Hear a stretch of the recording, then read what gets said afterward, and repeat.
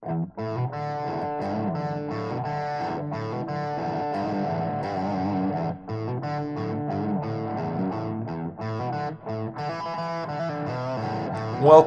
to the Fitness Ethos Podcast. I'm John McNeil, and I use my knowledge of fitness, psychology, philosophy, and mindset to help you achieve your fitness goals. Join me each weekday as I discuss a new topic related to achieving the appropriate health and fitness mindset.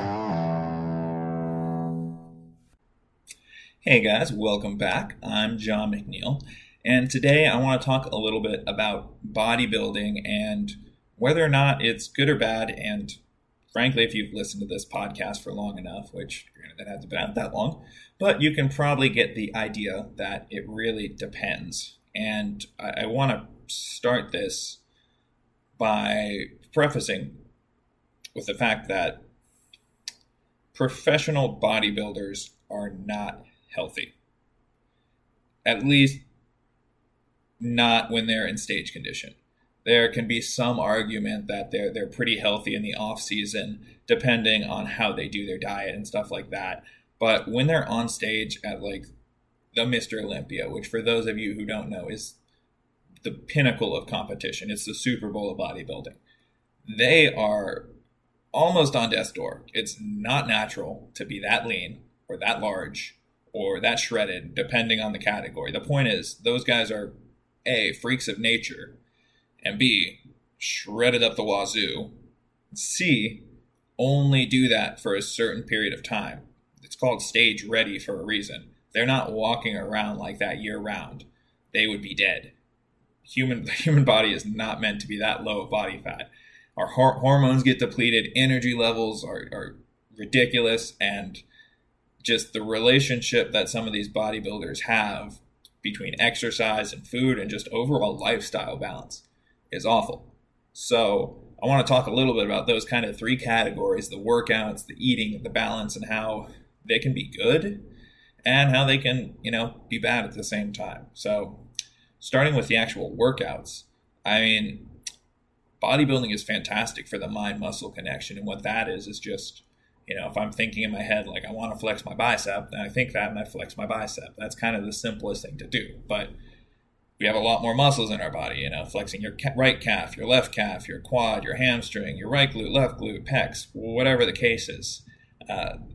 Bodybuilding really helps build up that connection, because really what bodybuilding training is more about connection rather than moving as much weight as possible. It's about getting quality reps in and doing slightly higher reps than you would if you were doing strength training or something like that.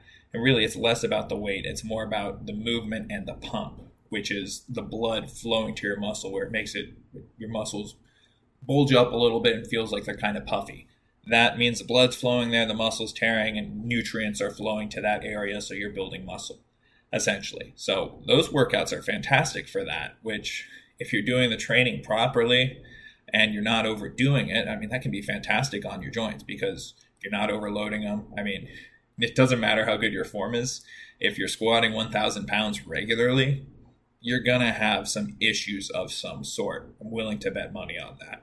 But if you're squatting 100 pounds and you're doing 12 reps and you're going for the burn, then you can slow it down, you can speed it up, you can change the tempo. There's a lot of stuff you can play with to focus on the burn and to really not impact your joints as much as like traditional strength training or running or anything like that would do. So that's great.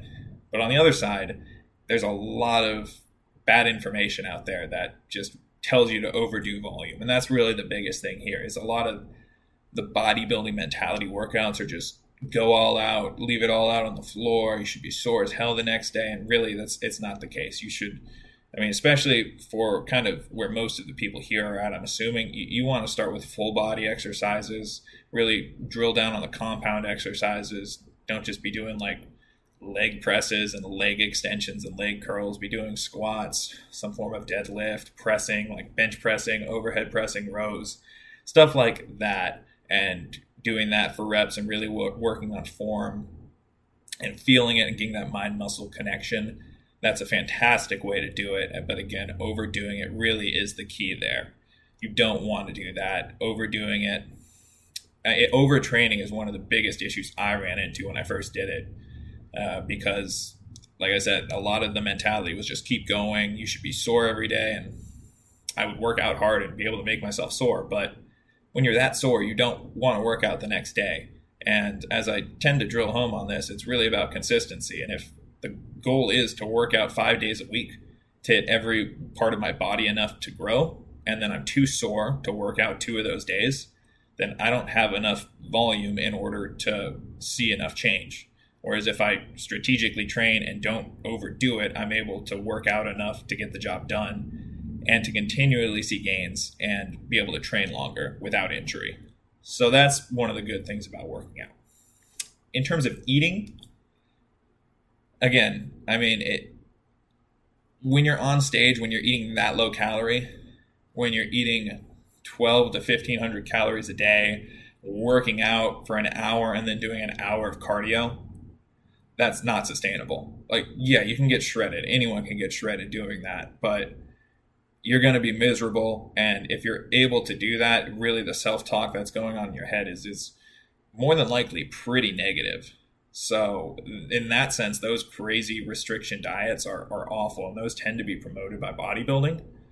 But I do think there is some benefit to at least tracking your calories for a week, a couple weeks, just to understand how you eat, what you eat, and if there's anywhere you can improve. I mean, a lot of people, if they intake their or increase their protein intake, they'll be more satiated than if they're just eating a lot of carbs. I mean, I can eat potato chips all day and probably not be full. But if I have a steak, there's only so much steak I can eat, even though I love it. So that's a good example there. Is just, if you understand what you're eating, if you understand what your normal day looks like, if you see like, oh, okay, on a normal day I eat 2,800 calories, that's regular, that's an average, then you know where you can improve from. Or if there's something you need to add, like, oh shit, I don't eat any fruits, maybe I should add some fruit into my diet. It's not necessarily about taking stuff out. You can add stuff in, but I think the act of tracking, at least temporarily, can be good. Now, I've definitely taken it to the extreme side before, where I'd get stressed out going out to eat because I couldn't find the actual item or that restaurant on MyFitnessPal, so I didn't know the macros. And then once I gave up on that, then, well, screw it, there's no point. I'm just going to eat a cheeseburger and all the onion rings that are out there. So it can encourage that mentality. That's why I think you need to err on the side of caution, but it's certainly worth understanding what the calories look like and what you're consuming in a day, so you have a baseline and you know where you can go from.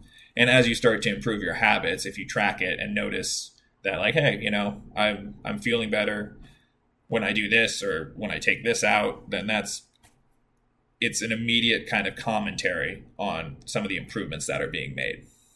So, like I said, with food, I think tracking is good, but I think you need to be balanced. Make sure you're eating enough calories. Let's not do the binge or the restriction diets where you're only eating, again, I'm guilty of this, where it's under 2,000 calories a day and you're working out 6 days a week. You're not going to build muscle doing that. You're going to wear yourself out, and more than likely it is not a long-term strategy for the vast majority of people, especially if you're doing it for the love of your body, not for hating yourself.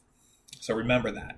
And then lastly, balance. I mean, I've kind of hit on it a little bit, but really, if you're so focused on getting shredded, if you're so focused on hitting your macros, on working out, on not ever missing a workout, then that can be a whole stress of its own. I mean, if you're too focused on building your physique, I mean, yeah, if you're trying to be Mr. Olympia, if you have a legitimate chance of that, there are some sacrifices you have to make.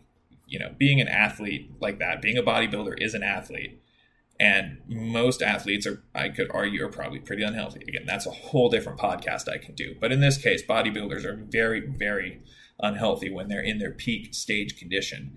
And, that's great for them. That's their living. But if this is a hobby for you and you're not making any money off it, then what's the point of doing that? Train to live your life to the best of your ability. If you're just training to train and look good, but you don't have any friends or family to celebrate with, like, if you want to look shredded for the pool, but you're just at the pool by yourself without any friends, what's the point, So that's where the balance comes into play is, you may not get down to 3% body fat and still be able to go drinking with your friends. But I would argue that you'd be better off retaining a little bit more body fat, but hanging out with your friends every once in a while. Now, if you go out 6 days a week with them, that's a little different.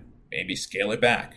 But it's making those choices. It's finding ways to balance it with your lifestyle. Like track your food, but understand that sometimes you're going to go out to eat and you may go over your calories, but that is what it is. You need to enjoy life, and having good relationships in the long run will make it easier to maintain healthy habits. And that is one of the key things that they've shown in blue zones, which are the areas where they have people living over 100 years very consistently. So these are areas like Okinawa, Loma Linda, California, a few others like that. And community is a big part of it. So that's where the balance part really comes into play. It's not wrecking your community by being so solely obsessive about one task that you lose all your relationships and your friends. So that's all I have for this podcast today. I mean, like I said, bodybuilding can be either good or bad. If you're doing it in a healthy way, if you have good programming, if you're tracking your food in a healthy manner, you're going to see some great results from it. But if you're doing it to an unhealthy way, if you're doing it in such an unhealthy way that it drives you crazy, then it's not going to last. Trust me. I've been there. I've done that. And it's not sustainable. I had a 6-pack for like a week though. But again, once I lost all that, it took me a long time to get back in a healthy mindset of, okay, I don't need to be that shredded. I can live my life and still lose a ton of weight and be very healthy and still get compliments from my friends without stressing about all that I did back then. So more to come on that. But for now, just stay balanced. Try out bodybuilding if you're interested in it. Look up some programs, focus on the compound movements, and just don't overdo it. But that's all I have for you today. Thanks again, guys. John McNeil.